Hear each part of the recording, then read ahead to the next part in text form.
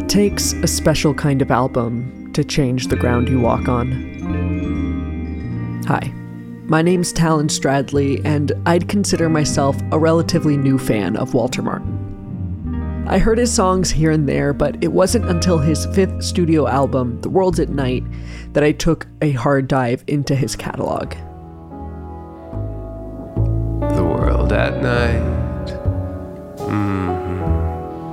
Through his music, I got to know this apocryphal man who told stories about art history. He'd take out his hammer and spike. He'd chip at that marble until the marble looked right. And he'd say, oh, oh, oh,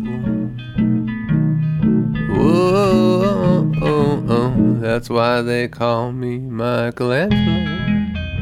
Or songs about being in a band or performing odd jobs around New York City. Freshman in college, I was delivering pizza, but to deliver one pie was a half an hour round trip. And college kids, man, they don't tip. As I took in all this music, I waited patiently for his next album. I bet a lot of us find new music when bands are promoting a recent release. But that doesn't really compare to seeing it teased from the start. Before all the blogs and news outlets pick it up, you get cryptic Instagram posts, videos, mysterious dates. I was ecstatic when I first saw this coming to form on Walter Martin's Instagram.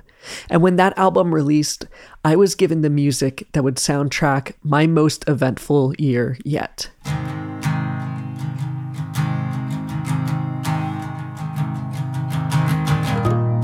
I listened to it as I walked between classes my final semester of college.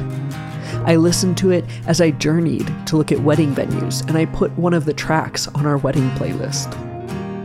I cried while listening to it as I held my wife's hand in a fast food drive-thru. That album is called The Bear, and it's by Walter Martin. On this podcast, we'll be exploring The Bear, track by track, to dive into its themes and impacts. But don't worry, it's not just me. My name is Walter Martin. My pronouns are he, him. I'm from Washington, D.C. I live in upstate New York now. I lived in New York City for 26 years. I've spoken with Walter Martin himself, as well as a slew of his peers, collaborators, and appreciators. I even talked to Walt's mom. You'll hear all those guests and their thoughts spread across the entire series, wherever makes sense for each song. So, stop in your tracks, take stock of where you're at, and let me introduce you to The Bear. The stars are everywhere. Come on, come on, come on, just take a look up there. They fill the darkest corners of the darkest air. And they go where satellites would never ever dare. And then suddenly, over there, I see the bear. Now, let's get into the first track of The Bear, Hunters in the Snow, and how it sets the stage for an album largely about the seasons and cycles of life. After that, we'll explore some of Walt's past seasons as we dive into his time in The Walkmen and Jonathan Fire Eater. Hunters in the Snow sets the stage for the rest of the album, both in the physical and thematic sense. The Bear, as a record, was written and recorded in an old one-room schoolhouse in the wilderness of upstate New York. Yeah, well, I constructed it, like most of it, in this room. Really, I think I wrote it all in this room, which is just like an old schoolhouse that operated as a one-room schoolhouse from 1810 or 20 until 1950, and now it's like I don't know what it is, a rock and roll studio or a music studio. I have about 1 million instruments in here, but that's a new thing. When I wrote the album, there was nothing in here, because it was not insulated or winterized or anything like that. And there's no heat. So there's a wood-burning stove, which is still here. As Walt renovated this space in the cold of winter, the setting seeped into the music, which we see especially in the opening track. On the thematic side, The Bear is an album of seasons, of changes, of cycles, and our place in it all. This song begins in the harshest of life cycles, the winter. We are far away where the tall trees bend in the wind, the prey falls to hunters, and the cold shakes our bodies. Hey Tommy, I'm so far away up in these hills. The tall trees sway as hunters haul their fallen prey, and the snow falls on the lane, and I'm shivering once again. There is a kind of sad distance here. In this first stanza specifically, while it isn't overly harsh, it does touch on the many negative aspects of snow. He's far away, up in the hills, wind strong enough to bend trees, and he's shivering. The environment here is coarse, but still peaceful in a way that can only be achieved by the frigid wilderness, as seen by the snow falling on the lane. This contradiction, the calm nature of a harsh landscape, is one that we explore in the next stanza as we move inside to a bed that feels just as encompassing as the snow. Somehow, my friend, I fell asleep and tied my ankles in my sheets. Awoke so slow to snow so deep. No, but I can't run away to my horses and my sleigh. We are asleep in bed. Something that is normally a great solace in the winter months, but here it feels just as difficult as the world outside. We go from the cold, swaying landscape to a sleepy, tangled interior. Parts of it feel warm and cozy. He is asleep and waking slowly, while other elements continue with the difficulties. He is tangled in the sheets, and there is a deep snow. Through this back and forth, Walt is able to convey the complicated relationship one has with the snowy wilderness. There is no horse, no sleigh. You wake up in the faraway hills to your world covered in white. It is rarely considered a kind environment, but there's a beauty that can be found if you are willing to put in the work.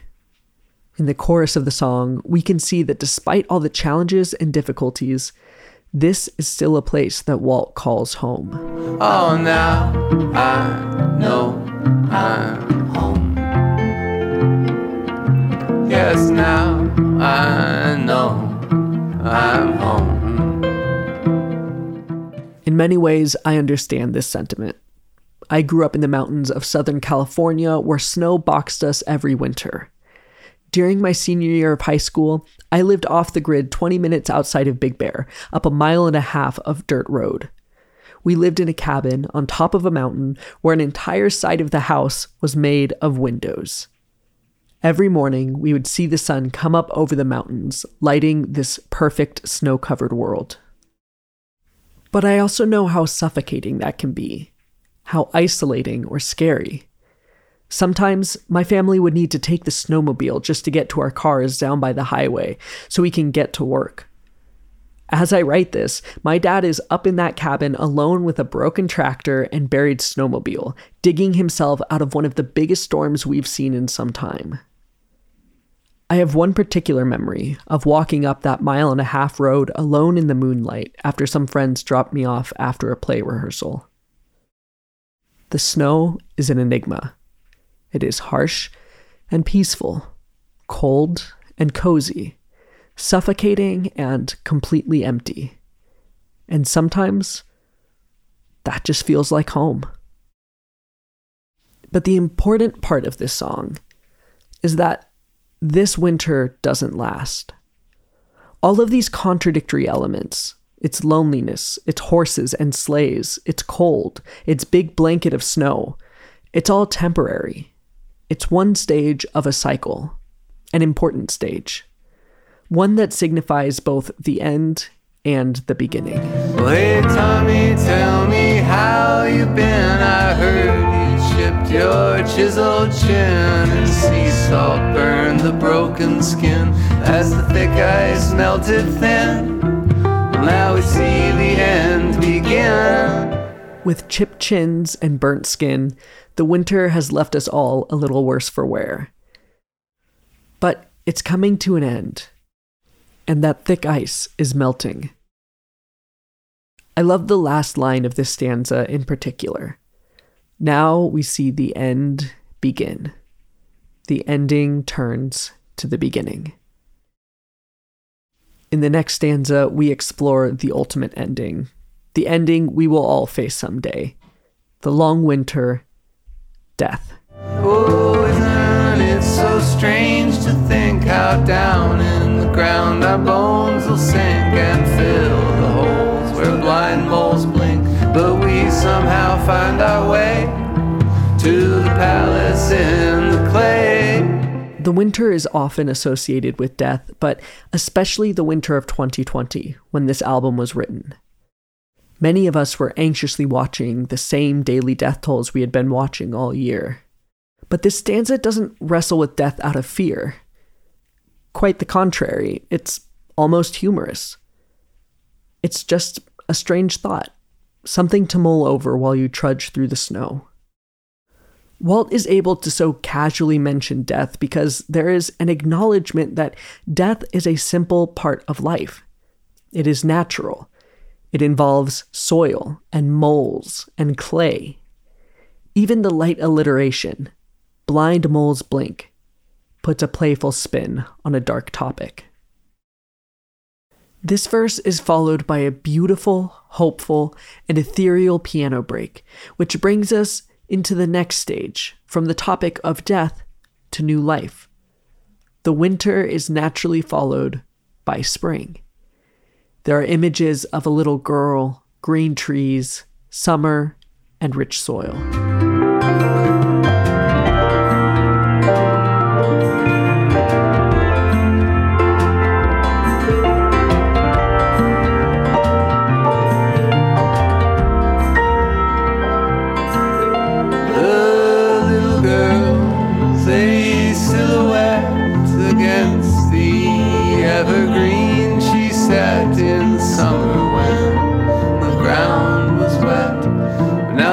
Have found a hold,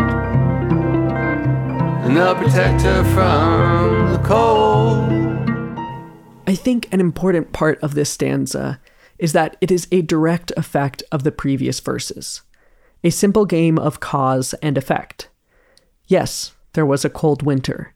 Yes, the snow covered the world, made us shiver, and yes, we all reflected on death. But because of that, the ground is wet. This is a new place for growth, a place that will make the cold more bearable next year. Finally, Walt reflects on these cycles. He knows how these seasons work. The winter dies, the spring is born, and the cycle continues on. Even a city boy can tell you that. Well, I'm just a city boy, my friend, but I know where the winter ends. It walks away as spring begins, dies beneath the rain, and this whole mess starts again. Oh, now I know I'm home. Yes, now I know I'm home.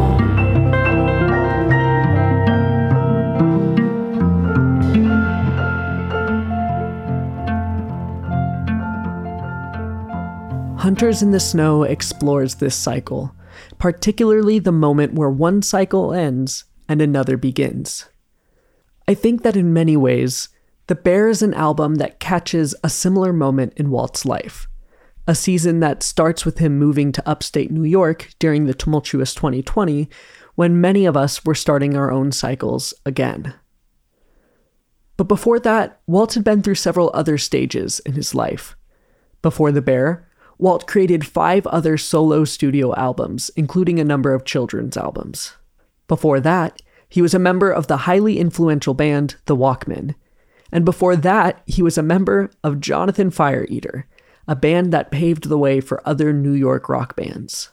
Jonathan Fire Eater came straight from Walt's high school band. I guess it was our senior year in high school when Paul, who was the guitar player, had gone off to college, and it was just me and Matt and Stu in DC. We played a lot of shitty music throughout our career in high school. A lot of like ska and funk and a lot of terrible stuff, whatever phase we were going through.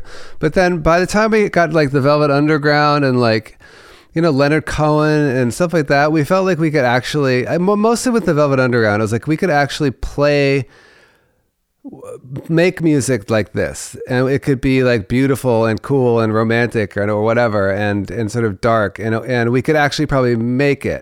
I'll never forget it. I was like, wow, this is great. This is actually like music I love, and we're playing it well, and I'm so proud of this, and we're not playing like some shitty funk or ska or whatever we were doing before. And it just felt natural. It felt like this is perfect. And with Stu in front, it felt like a real band. It felt like it had something magical. So that's really how that was sort of how that band was born. And then we got our friend Tom to play bass, and sort of went to college briefly. And then we all decided to drop out of college together and do the band for real in New York City. The band moved to New York and quickly began recording their first release. Well, right when we moved to New York, we had a lot of songs written. We had like 10 songs written. So we recorded very quickly when we were there. I think we recorded in the studio before I even had an apartment. I was staying at a friend's apartment. So we recorded an album right off the bat, and to have something like, sort of a calling card. So we did shows and would sell that and like sell it at the video store and stuff like that. And this caught the attention of the labels. Quickly, like all these labels, I don't know, it was an amazing thing. All these labels got interested. We put out like a couple independent things, just like an EP, and then all the big major labels. It was like when major labels were signing people for insane amounts of money and making insane, the labels were making huge money on selling CDs. Suddenly we were the band they wanted. So we got flown out to LA, like every major label was courting us. So we talked to all of them and went to fancy dinners with all of them. And we were always just like drunk and like hungover and thought it was just the most hilarious thing ever. They signed this incredible contract with DreamWorks. Walter's mom, Judy Martin. And had a huge party with all sorts of celebrities at the top of the World Trade Center. So it looked like they were off to a very auspicious start. We got the big record deal. We're the second band in history to get we got dental insurance in our contract, which is something that my parents still talk about. That's right. I think that's right. And I think that was largely, he probably told you, due to his manager. I think he was the one that was insistent upon it because he had some tooth work that needed to be done. But I don't think the boys cared. However, dental insurance aside, the band found their experimental aspirations weren't in line with the major label's pop sensibilities. So we just made the album we wanted to make, and it wasn't a pop album. It wasn't an album that a major label could do anything with. We tried to make like a song that people would like, but it was terrible. We tried to make like a hit single. It was terrible. On top of this, the band was experiencing internal conflict as well. But we had a lot of trouble within the band. There was like drugs and stuff like that. All the conflict within the band got worse and worse and worse and worse. And not that the band was together for that. We were together for, I guess, 4 years maybe, even though we had technically started when I was in 5th grade. So it ended up tearing the band apart. And so we broke up after we made that one record for the major label. We tried to make another one, but what we were writing, we were not a very solid unit anymore. So we just decided to just break up. We were unhappy and bagged it. A lot of this conflict stemmed from their lead singer and Walt's longtime friend, Stuart Lupton, who was struggling with drug addiction at the time. We'll talk a lot more about Stu in future episodes, but needless to say, it was a difficult time. While Jonathan Fire Eater was a bit of a flash that only lasted a few years, it sparked a fire that still burns to this day. If you were writing a book about the late 90s, early aughts New York City rock scene, then your first chapter would be about Jonathan Fire Eater. In fact, someone did write that book. It's called Meet Me in the Bathroom by music journalist Lizzie Goodman, and Jonathan Fire Eater is chapter 3, right behind chapters on New York and rock and roll. Jonathan Fire Eater's impact cannot be understated. Jonathan Fire Eater predated by a couple of years, like all the bands in New York City that kind of exploded, The Strokes and Interpol and certainly us. Matt Berninger, lead singer, lyricist, and frontman for Grammy Award-winning band The National. When the Walkmen came out, they were already a little bit, had this seniority. The Walkmen was Walter's next season of life. Him and a couple other members of Jonathan Fire Eater wanted to form another band, but without Stuart Lupton, they were missing a key piece. We didn't really have a singer. None of us were really singers. The solution came to them from Walt's own family. Yeah, so then my cousin Hamilton, who's the singer of the Walkmen, he grew up across the street from me in D.C. Our moms are sisters. Hamilton Lighthouser was the lead vocalist of another short-lived band, The Recoys, who were also in the middle of breaking up. And he called me, and Ham's a good singer, and he called me, and as his band was breaking up, he was like, "Why don't we join forces and I'll play with you guys?" And I was like, "Hey, geez, that's a good idea. I never thought of that." And thus, the Walkmen were born. So the Walkmen formed then. We had started writing songs quickly, and Ham was singing. We suddenly had a singer, and it was like, oh wow, okay, we could do this band. I think they just all agreed they wanted to try to make a go of it. Like the Bear, the Walkmen's first project came about as a result of a new recording space. Only instead of an isolated old cabin, it was a new recording studio built by Walt and the former members of Jonathan Fire Eater. So we built a recording studio in Upper Manhattan, and which got us like in debt together, and it was sort of tied us together by being, financially obligated together. We just recorded ourselves and sort of experimented, and really that band formed really as a recording project, which was our first record in that studio. And, really just experimenting and having fun with the studio and with our new sort of setup.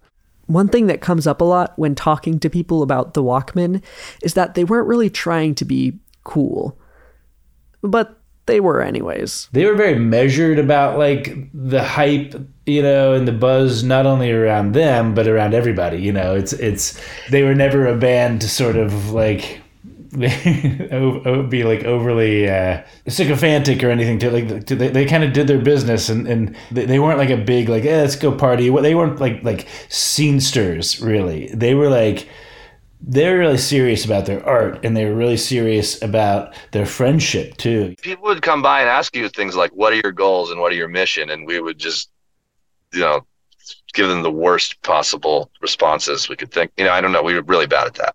Peter Matthew Bauer, fellow member of the Walkmen. Yeah, we always wanted to do better, but just in order to do more music. It wasn't like we wanted to like take over the world and become a huge band. So we never had a great strategy for we never sat down and like mapped out what we wanted to do. I don't know. It just for some reason, maybe other bands didn't either, and they just somehow made it happen better than us. But I think that we always wanted to prove that we were not what people thought. And I'm proud of that instinct. I love that instinct.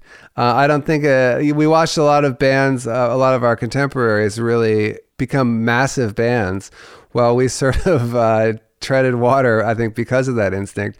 But whatever, that's cool. I think that's kind of just who we were.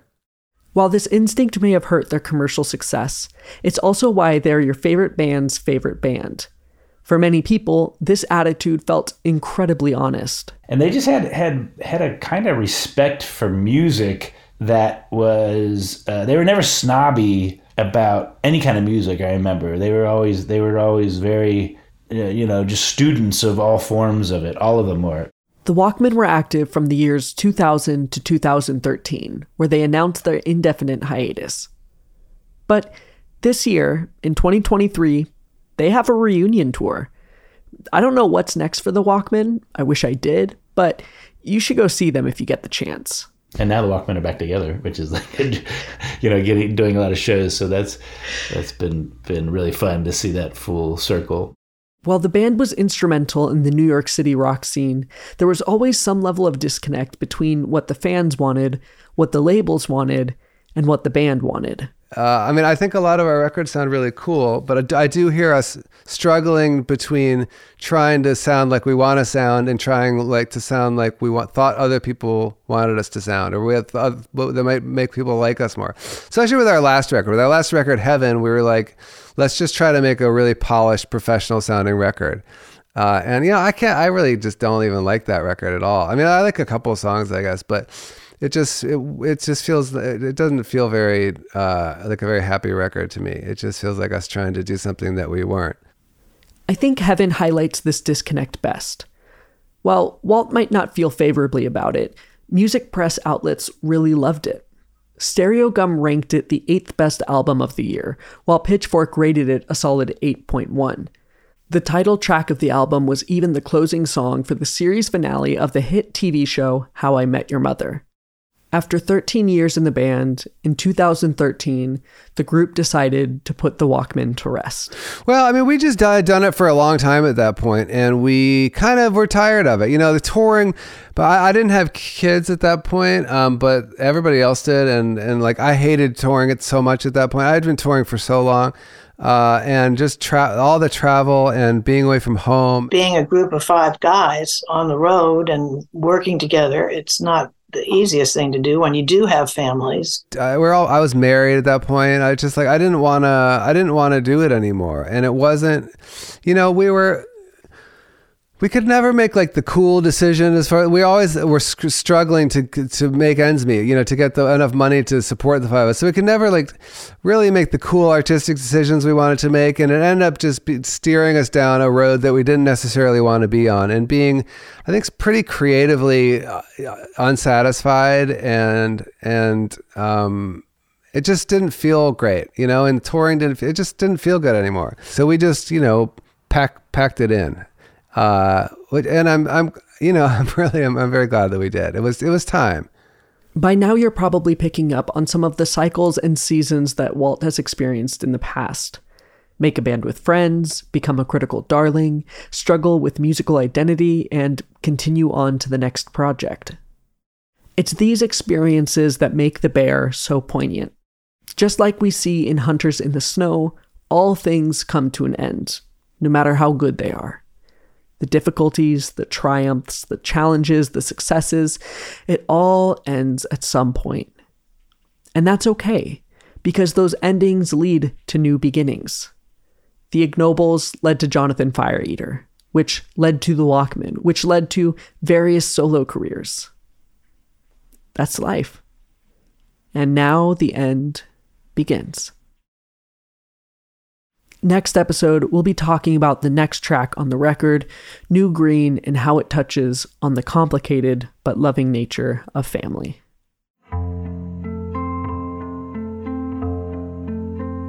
The Song Is Never Done is a production of Newton's Dark Room. It was written, recorded, and edited by yours truly, Talon Stradley. The podcast art was created by your brother and mine, Trent Stradley. All the music you heard is by Walter Martin. You can purchase The Bear and all his other albums at waltermartinmusic.com. Might I suggest Reminisce Bar and Grill, which has a lot of songs about being in bands and making music, including the 6-minute tour de force, I Went Alone on a Solo Australian Tour. All that and more at waltermartinmusic.com. Special thanks to this episode's guests, Judy Martin, Matt Berninger, and Peter Matthew Bauer. For music from all our guests, follow the official The Song Is Never Done playlist on Spotify, which is linked in the description. If you want to support the show, consider backing Newton's Dark Room on Patreon. You can get pins featuring the artwork, special transcripts, and more. Visit patreon.com/Newton's Dark Room. I make a lot of podcasts, and I love talking about podcasts, as well as the indie music ecosystem. If you want to chat about any of this, you can find me at Newton's Dark Room on Instagram and TikTok. For all my podcasts and everything else, you can visit newtonsdarkroom.com. Thanks for joining me, and we'll see you next time.